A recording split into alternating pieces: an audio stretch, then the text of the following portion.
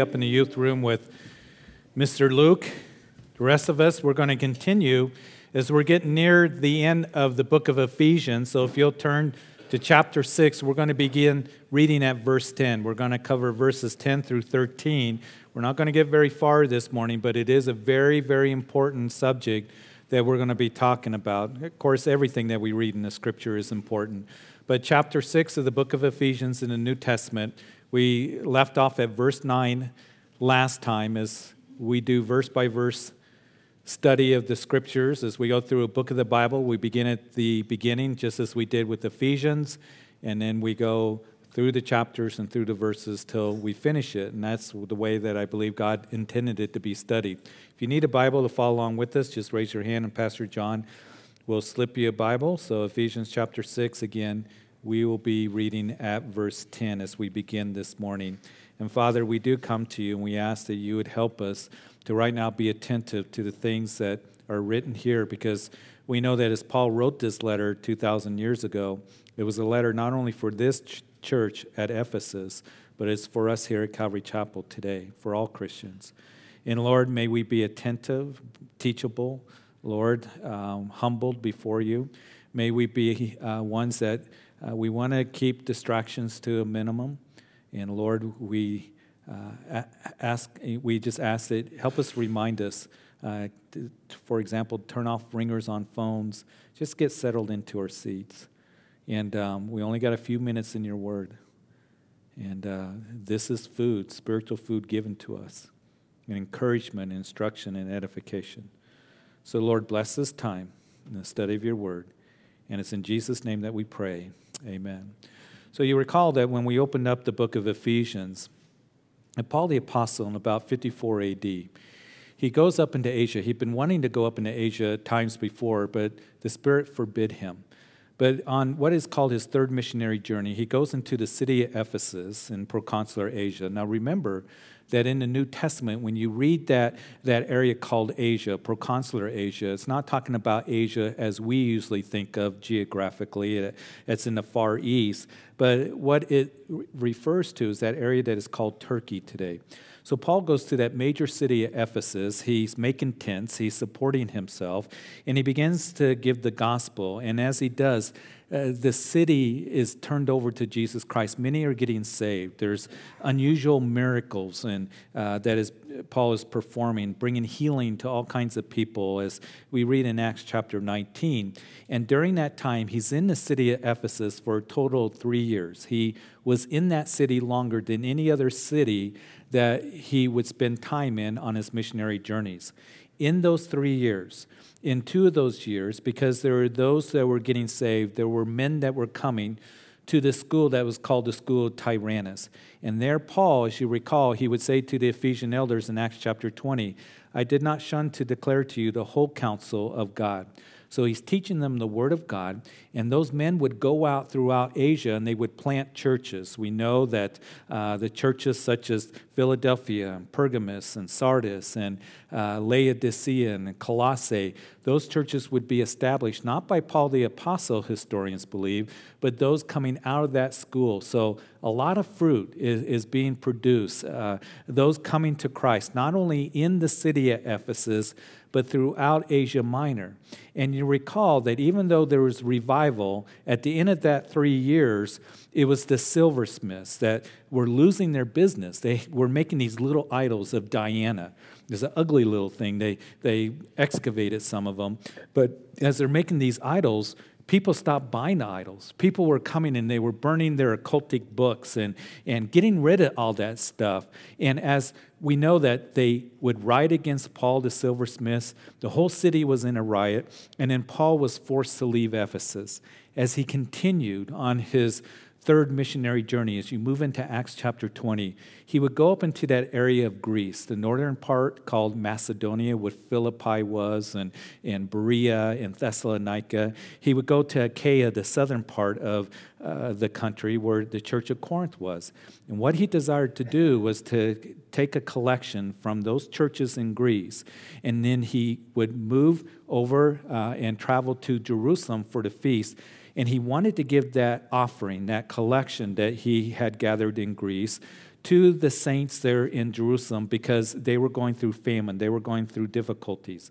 As you move into Acts chapter 21, as many of you know in our studies of Acts or your own studies, that Paul was wrongly accused of bringing Gentiles to the temple in Jerusalem. And so the whole city began to riot against Paul there in Jerusalem. He's taken into protective custody as the Romans grab him.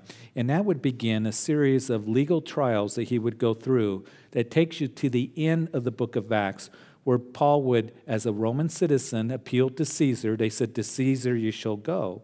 And so at this time, Paul is in Rome. He's chained to a Roman guard, and he's writing to this church at Ephesus, to the Christians there. And as I mentioned, it's not only a letter to them, but it's for us here at Calvary Chapel today, as he's inspired by the Spirit of God, takes pen in hand.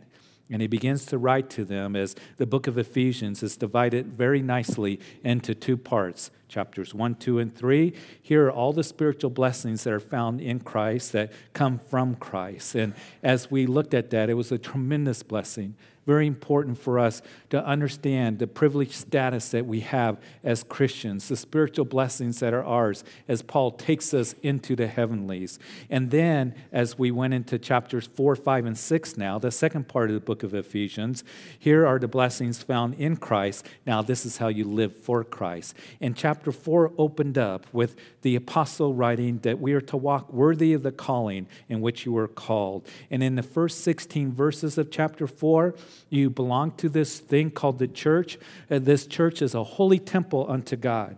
And what you're to do is keep the unity of the Spirit, the bond of peace. He's given to the church some to be apostles and some prophets, some evangelists and some pastors and teachers for the equipping of the saints, for the work of the ministry, and for the edifying of the body of Christ. You see, the church is very important.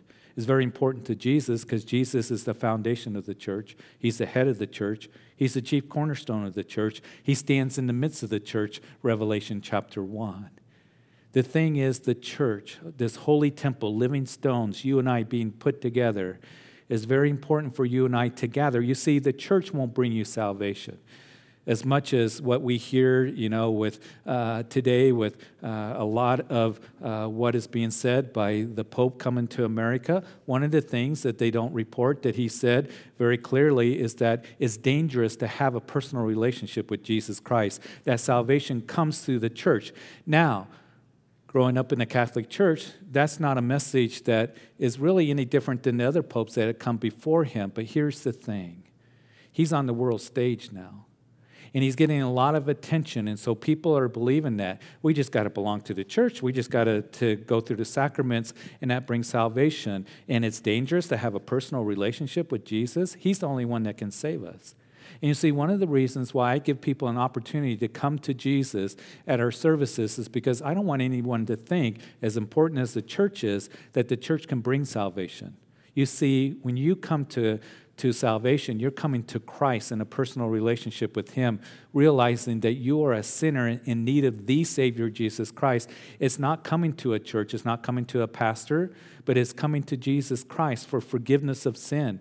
We have that faith and trust in Him. That's what brings salvation. And we need to declare that gospel, that good news, to a dying world and to a dark world. So the church is a place, as we come to Jesus Christ, as we give our hearts to Him, that we can gather here, we can give the gospel to those who come into this place, and at other times, for example, over the airwaves, on the radio, the gospel of Jesus Christ, that we need to repent and turn to Jesus and surrender our lives to Him. But you and I, as we gather, this is a good place for you to be. Do you know that? Where you can be encouraged and edified and equipped, that you can use the spiritual gifts that God desires to give to you in serving Him and as we serve one another. And then in verses 17 through 32 of chapter 4, this is what you're to do: walk in purity. Put on the new man, which was created according to God in true righteousness and holiness. And then as we traveled into chapter 5, make sure that you walk in love. and then walk in light and walk in wisdom. Hey, the days are evil. Redeem the time. Don't walk as fools.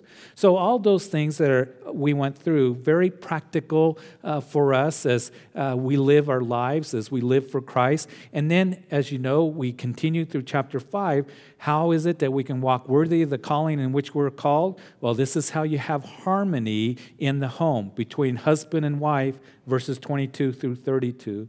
And then as we moved into the last chapter, chapter 6, this is how you have harmony between parents and children. Children, you're to obey your parents and honor them. And fathers, verse 4, make sure you're taking the lead in your family. You are to bring up your children in the training and admonition of the Lord. And then last week in verses 5 through 9, we saw how it is that we can have harmony in the workplace. That you, as bondservants, you be obedient to your masters. In other words, today, the way that it would read is that you employees, that you be obedient, do what your bosses say, respect the position that they are in, and you are to please the Lord in how you serve. You are to work as though you are serving the Lord, pleasing unto the Lord, and you're not just to be men pleasers or give eye service. So we talked about those things quite extensively. You bosses, you make sure that you do the same, that you treat your workers with respect, that you do what is best for them. Remember that you have a master up in heaven who sees you.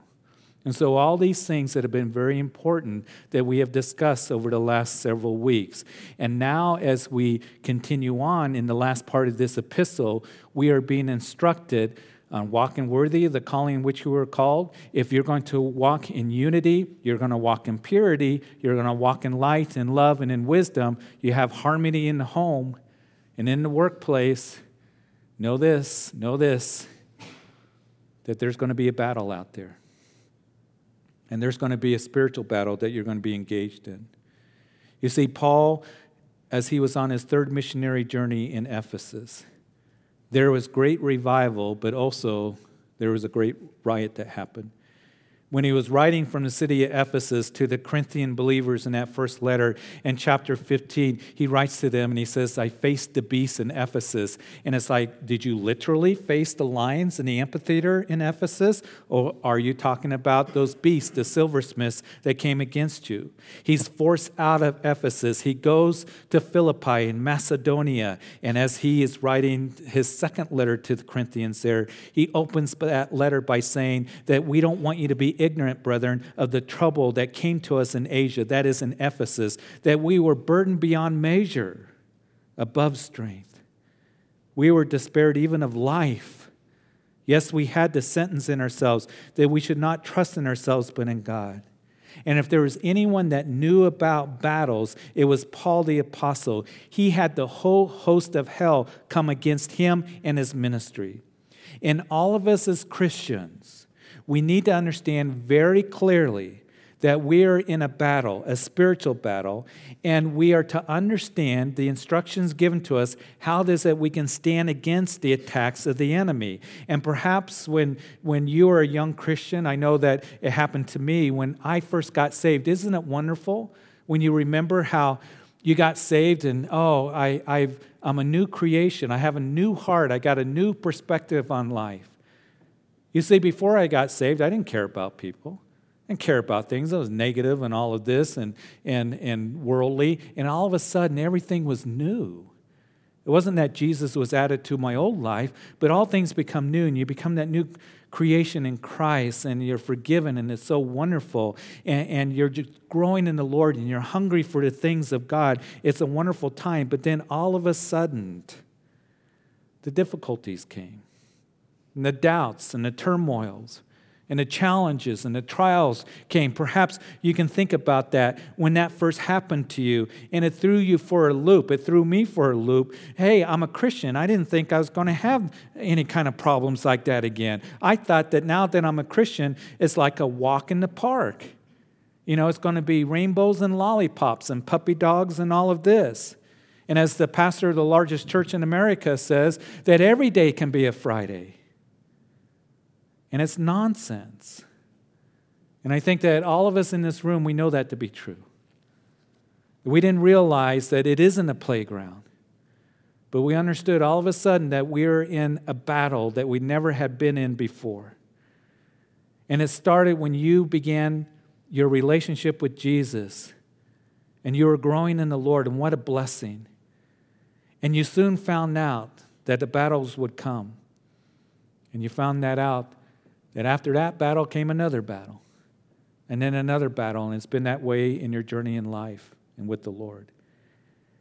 That when you were saved, you started to grow and in His Word and being a witness for Him, used for the furtherance of the gospel, and all of a sudden the attacks came, the discouragement came. And you thought, what's going on? Why the attack? Why the setback? Why the difficulties? Understand this, that the enemy is not happy that you are here this morning. The enemy is not happy that you're growing in the Word of God. He is not happy that you're in fellowship with other believers. He's not happy that you who have desire to serve the Lord, and the enemy, that he will, not that he might, he's going to come against you. He's going to come against your family. He's going to come against this church. Do you realize that Satan not only hates you and your family, he hates this church? He hates Calvary Chapel. As we're committed to the Word of God and desiring to do what is right in the sight of the Lord, as the Word of God is being proclaimed in the gospel, as you're serving Him here, as ministries are taking place, as the message of God's Word and the gospel going across the airwaves, He hates this church. And He's going to do everything that He can to come against us as a church, against your family, against you individually. And so it's very important, this section, in instructing us and putting on the whole armor of God so we can withstand the attacks of the enemy. So let's begin to look at this as we see that Paul the Apostle, he's ready to finish this letter. This is how you walk worthy of the calling in which you are called. Walk in unity and purity and in wisdom and light and love. Have harmony in the home and in the workplace. And then verse 10 now of Ephesians chapter 6. Finally, my brethren, be strong in the Lord and in the power of His might. Finally, my brethren, the apostle wrapping up this letter in this section where we are being instructed on how we are to walk worthy of the calling in which we are called. Finally, brethren, and now we will see how it is that we can walk in strength. It's a wonderful exhortation that Paul gives to us. I want to close, he writes by saying, be strong in the Lord and in the power of His might. It's an exhortation that we see that Paul would give to the Christians in his letters in the New Testament over and over and over again. We see it's a theme in the Old Testament. Matter of fact, it reminds me of Moses at the end of the book of Deuteronomy. He's told by the Lord, Moses, you're not going to go into the promised land. It's going to be Joshua that's going to be the new leader.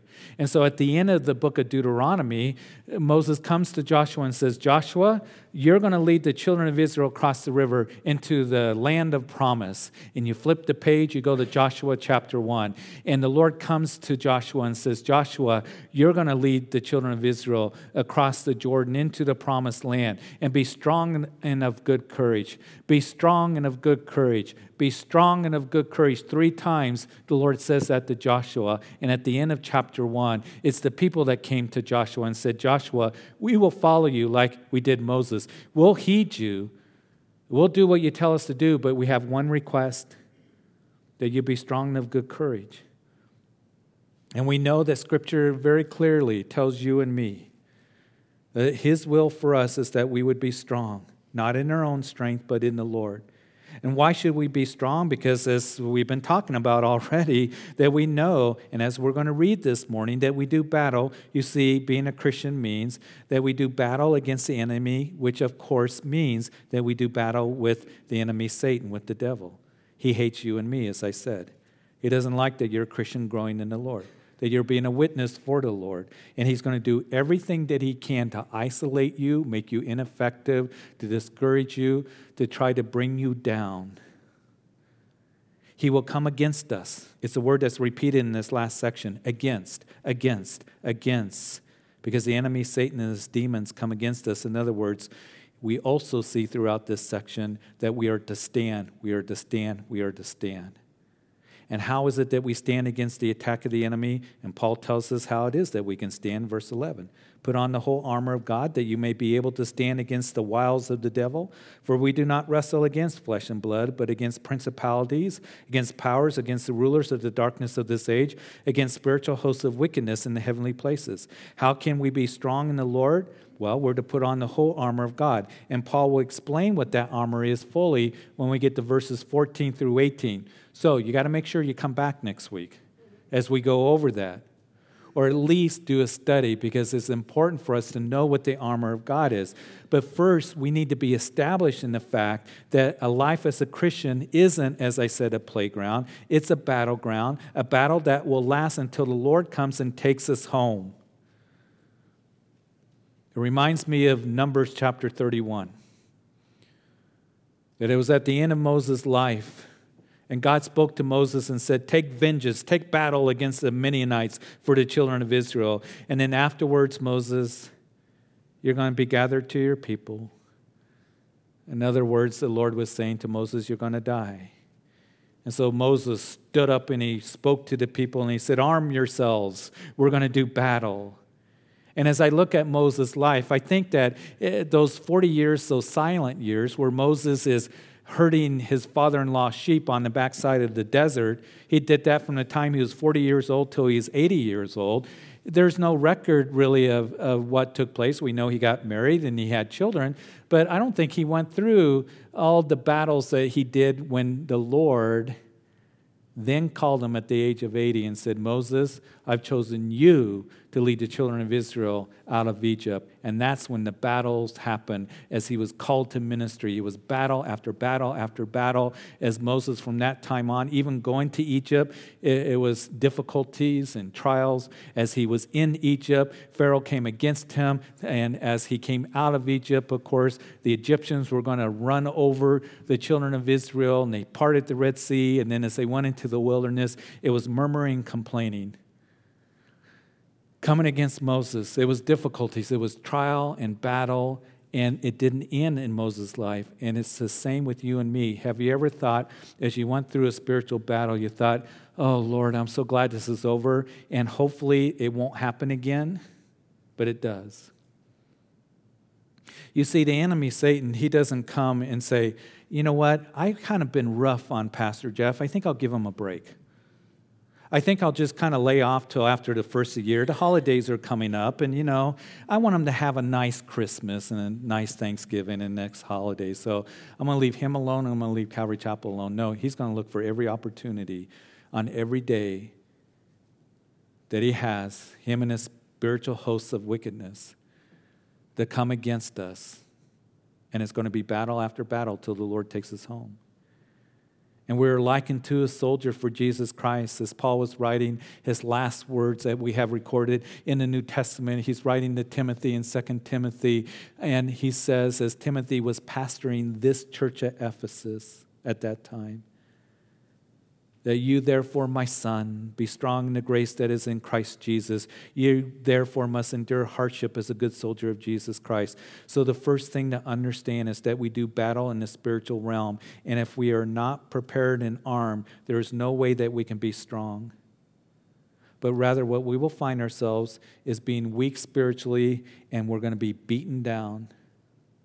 So we put on the whole armor of God, not some of it.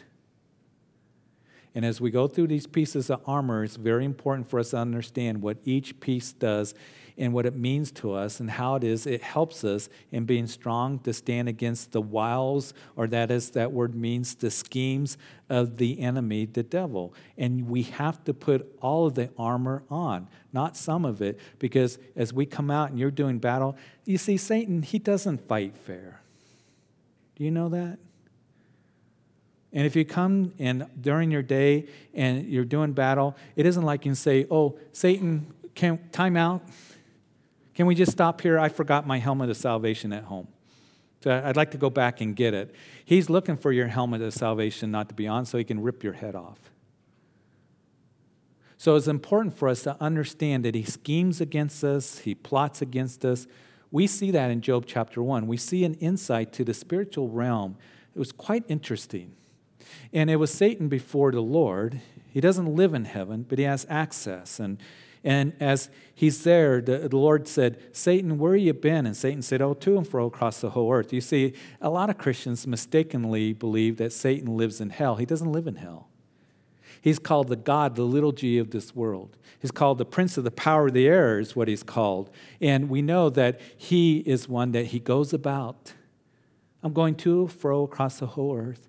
Eventually, he is going to be thrown into hell and into the lake of fire. We know that's his final resting place. But right now, he's around. And it was the Lord that said, hey, have you considered my servant Job? He's blameless. And what was the answer of Satan? He said, yes. I've considered him. That word consider is a military term. It's a term that a general would use when he's studying the enemy, how to defeat the enemy. I considered him. You see, he'll ask for you. He'll consider you. Remember that Jesus, they turned to Peter there right before he's arrested in the garden. He said, oh, by the way, Peter, Satan's been asking for you. And he wants to shift you like wheat. Now, can you imagine Jesus turning to you and saying, oh, by the way, Satan's asking for you, and he wants to beat you up. He wants to shift you like wheat. He wants to do you in. So he considers us. He studies us. He looks to plot and scheme and plan to try to get a foothold into your life, into your family's life, into a foothold into this church. So we need to understand as a life of a Christian and as the body of Christ, what it means that we do battle, verse 11. And then second of all, know really who your enemy is. For we do not wrestle against flesh and blood. In other words, Paul telling us the battle that I'm going to be talking about, it's not a physical battle. It isn't against flesh and blood, but it is spiritual, against principalities, against powers, against the rulers of the darkness of this age, against spiritual hosts of wickedness in the heavenly places.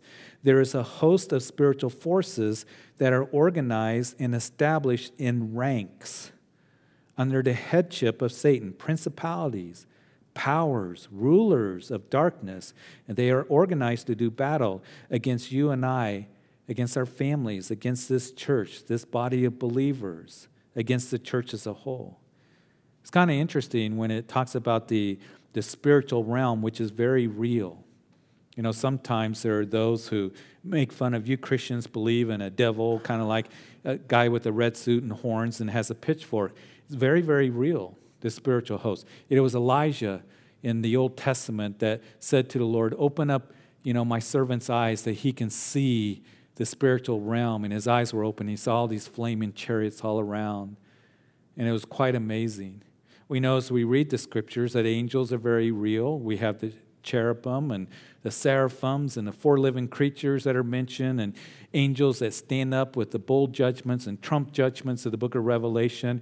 And we talked about on Wednesday in Psalm 75, as that psalm was written during the time in history when the mighty Assyrians, the powerhouse of the world at that time, come and they surround Jerusalem. They're going to destroy Jerusalem, and they're threatening Hezekiah, that godly king. And who is your God to stand against us? Your God isn't going to be able to stand against this great army of mine, Sennacherib, the king of Assyria, said. And you need to surrender, Hezekiah.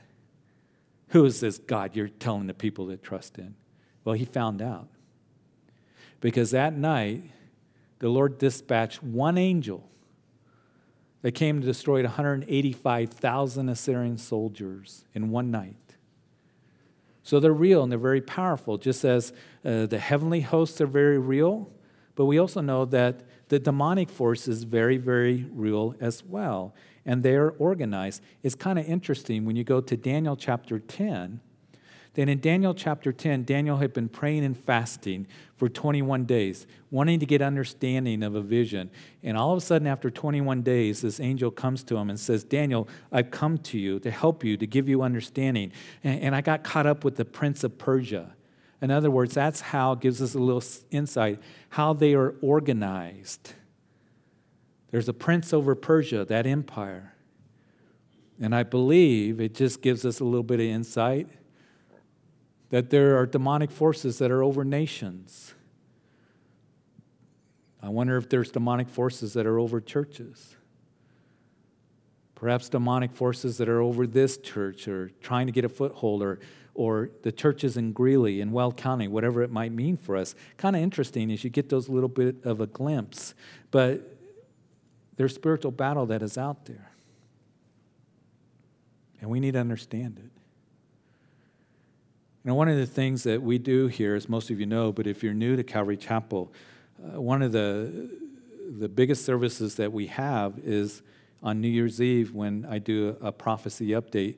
And I've been thinking a lot about it and just looking at that because so many things are happening in this world so quickly that is pointing to the soon return of Jesus Christ. And we need to understand as we see the events that are unfolding around us, what's happening in the Middle East and what's happening with Israel and what's happening in Syria and the refugees that are going up into Europe. There's not just a geopolitical realm, there's a spiritual realm behind all of that. And as we see the things taking place and as you line it up with the Bible, it's so incredibly fascinating. As we see that in the Middle East, that Israel being told to us by the prophets of old that they would be isolated in the last days, that all the nations would turn against them, and we see that coming to pass. And you see, that includes all the nations, the United States. And we can look at it and we can say, well, it's our administration, and I understand that. But there's a spiritual dimension that is behind it as well. Because as a nation, as we're getting further away from the Lord as a nation, then naturally that we're going to forsake, not be interested in what God has to say about the nation of Israel and his promises that are given to the Jewish people. How he has a purpose for them and a plan for them. Has God forsaken and cast down his people? Paul would write in Romans chapter 11. He said, certainly not. He said, God has a plan and a purpose and a future for them. And we don't have time to go into it, but we'll talk a little bit more about it on New Year's Eve, if I don't before that. How they're going to be isolated. And God eventually is going to pour out his Spirit on them. Their eyes are going to be open. And we know that in that day that Paul writes, all of Israel shall be saved. But there's a lot of turmoil and difficulties that are going to happen. And we know that Ezekiel 38 and 39 is a part of that. And we're watching it in the events that are unfolding, that are happening, the birth pangs. When a woman gives birth to a child, the contractions happen more steadily, more intense, more frequently, and that's what we're seeing today. And as I've seen the events over the last couple of weeks, and I line it up with what Scripture has to say, it's like, wow, Lord, your coming is very, very near. Russia's building 2 large air bases in northern Syria. And they've gone from just a few fighter jets to dozens of fighter jets and thousands of Russian troops that are pouring into northern Syria. And not only that, but Iran. Iran is sending troops as well. And as you look at Ezekiel chapter 38, it's lining up exactly how God said it was going to line up. And you wonder, is this the prelude to the fulfillment of Ezekiel 38 and 39? And if you're here and you're wondering, what is Ezekiel 38 and 39? Go home and read it. We're going to talk about it. We studied it before. We don't have time to go into it this morning. But every dot and tittle of the Word of God is going to be fulfilled. And you think how close it's coming, and is Isaiah chapter 17 going to be fulfilled? And the refugees pouring up into Europe, what's the implications of that? And we have one who is coming over who's getting the spotlight of the world, who's saying you don't need a relationship with Jesus Christ. And I am the Pope to all the world, and we need to get rid of the divisions. And you're looking at the Word of God, what it says about the false worldwide church that will come along, and what's the implications, and all these things. Knows that the refugees aren't going to other Arab nations. They're going to Europe, and a lot is spoken about Europe and how they play a role in the last days. But it's also a great opportunity because missionaries will tell you that many of them are saying, we're not praying to Allah anymore. And it's a great opportunity to bring the gospel to them.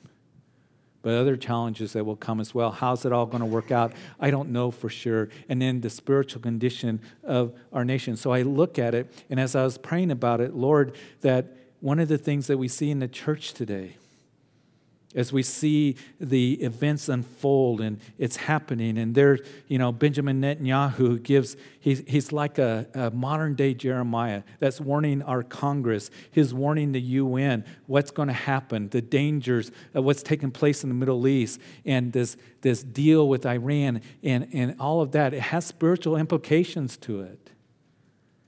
And you read your Bible and you read the newspaper and you're going, wow, we need to pay attention to all of this. But also what's happening in the church today, the compromise in the church today. That as we are seeing, and we'll discuss how replacement theology is gaining ground in the church today, that God doesn't have a plan for Israel. Matter of fact, some of the largest churches, evangelical churches that are around in this area in the United States, hold to the replacement theology, which is not biblical. That God's through with Israel, done with them. One of the things that we see as Jesus wrote a letter to the church of Pergamos, they said, you're the compromising church. And you have the doctrine of Balaam, which involves sexual immorality and idolatry in the church more and more, as we are seeing adopting a compromise with regards to sexual immorality, right? Sexual lifestyles, rather than standing on the truth of what God's word declares. God's through with Israel, and as that permeates throughout the church and as the nation gets further away, so wonder that we're not going to stand by Israel. But here's the other thing that the Lord really has been pressing upon my heart, and really even over the last couple of days, in light of the recent shooting that we saw in Oregon, as the reports are starting to come out. Mainline media isn't going to report it, but the reports are coming out from the eyewitnesses saying that he was targeting Christians. You see, not only is Israel going to stand alone, but you know who else is going to stand alone? You. More and more. You and I as Christians are going to be standing alone. And it's going to be, I don't know how difficult it's going to be. I look at that. I see what's going on. I look at the condition of the church. I'm very concerned. Listen, I love the church. I don't have a spirit of criticism and being all critical and all this, but there's some real concerns. Another big thing that is beginning to really get very popular in the church once again is what's called this whole kingdom now theology. It's in some of the whole, largest movements in the church in America today, the kingdom now. The kingdom now theology is simply this, that there's going to be super apostles and prophets that are going to rise up in the last days, and the Christians are going to take over the world, and we're going to go in and we're going to bring great healing and hospitals and all that, and we're going to take over the world, and then we're going to usher in this second coming. That sounds all great and dandy, doesn't it? But it's not biblical. Paul says that in the last days it's going to be perilous times, that evil men and imposters are going to grow worse and worse. And Timothy, know this, that in the latter days there's going to be those who are going to fall away from the faith, and they're going to give themselves over to itchy ears and heap up teachers for themselves. They're going to be given over to doctrines of demons. The kingdom now theology that is very prevalent, that keeps coming through the church and all of a sudden rising up again, it's not true. But it's going to be difficult. So you and I, that as we are standing on the truth of what God's word, and we're going to see the first piece of armor is that we are to stand for the word of God, for truth. But as we do, you and I are going to be standing alone. What's going to happen in the days ahead, I don't know. But we are in that battle. And we are to be praying and giving truth and giving light. And we pray for revival. We pray that the Lord pours out His Spirit. But we need to be ready. And I don't say these things to scare you, but to prepare you. And for us to be paying attention and to be watching and wise. Because there's a lot of upheaval that is coming our way. You can sense it, can't you? Christians in America are being thrown under the bus every day. And it could very well, probably, most likely, It's going to get worse. So you and I are in a battle. That's why we need each other.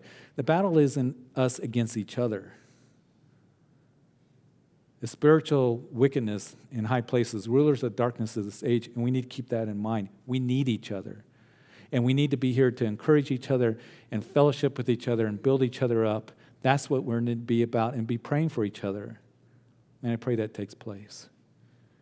And so what you and I are to do is therefore take up the whole armor of God, that you may be able to withstand in the evil day, having done all to stand. So what we are to do, knowing that the enemy is going to do battle with us, is put on the whole armor of God, that we may be able to withstand in the evil day. Paul's already said in this epistle, redeem the time, for the days are evil. That evil men and imposters, Timothy, are going to grow worse and worse. There's going to be a falling away from truth, that there's going to be given over to their own desires. There's going to be compromise. All these things that we're beginning to see, you can see it coming to pass, just as God's word says. Listen, I'm not a prophet or a son of a prophet. I'm just a simple Bible teacher. But God's word is true. So we're to put on the whole armor of God, that we may be able to withstand, having done all to stand. And what is it, the armor of God? We'll talk about it next time. So, Father, we thank you. We thank you for this time that we've had in your word. And, Lord, very important subject that we're talking about, spiritual war. And Lord, we know that we belong to you, saved by the blood of Jesus Christ. And we don't fight not for victory, we fight from victory. Knowing that Jesus disarms principalities and powers at the cross, as Colossians chapter 2, verse 15 tells us. We have ultimate victory over Satan because of what Jesus did for all of us here that are in Christ, what he did for us. So we have victory, but we still battle. And it's difficult and it's very hard. But Lord, we can be encouraged that you're our strength, that you're our refuge, you're our protector, you're the rock in which we stand on, and we can put on the whole armor of God. So I pray that we would, Lord, take heed to what that armor is and learn it so that we can stand. And I do pray if there's anyone here listening in live stream, in the sanctuary, out in the coffee shop, if you've never given your life over to Jesus Christ, that salvation comes in faith and trust in him alone. You're not giving yourself to a church. You're not giving yourself to a pastor. You're giving yourself over to Jesus Christ, realizing that you are a sinner, just like the rest of us, that needs forgiveness. And Jesus provided that forgiveness by going to the cross. That's why we come to the communion table. We're remembering what Jesus did for us as we hold the elements, his body being broken, his blood shed for the forgiveness of sin, in this new covenant, a covenant of love, of grace, of mercy, writing his law upon the tablets of our hearts, making us a new creation in Christ. So for you who have never done that, coming to Jesus, surrendering your life to him, if that means anything to anyone here, will you do that right now? He's the only one that died for you. He's the only one that rose from the grave, conquered sin and death, the Son of God, because of his love for you. And you can pray, Jesus, I come to you a sinner. I confess that I have sinned, and I ask that you would forgive me. I believe in my heart that you died on Calvary's cross for me, and you rose again. You're alive, knocking on the door of my heart. And I now open it up for you to sit upon the throne of my life, be my personal Lord and Savior. Thank you for dying for me. Thank you for loving me and forgiving me. Help me to walk with you all the days of my life. In Jesus' name. And now as we come to the communion table, as the elements are handed out, I would pray you just hang on to them and we'll partake of them together.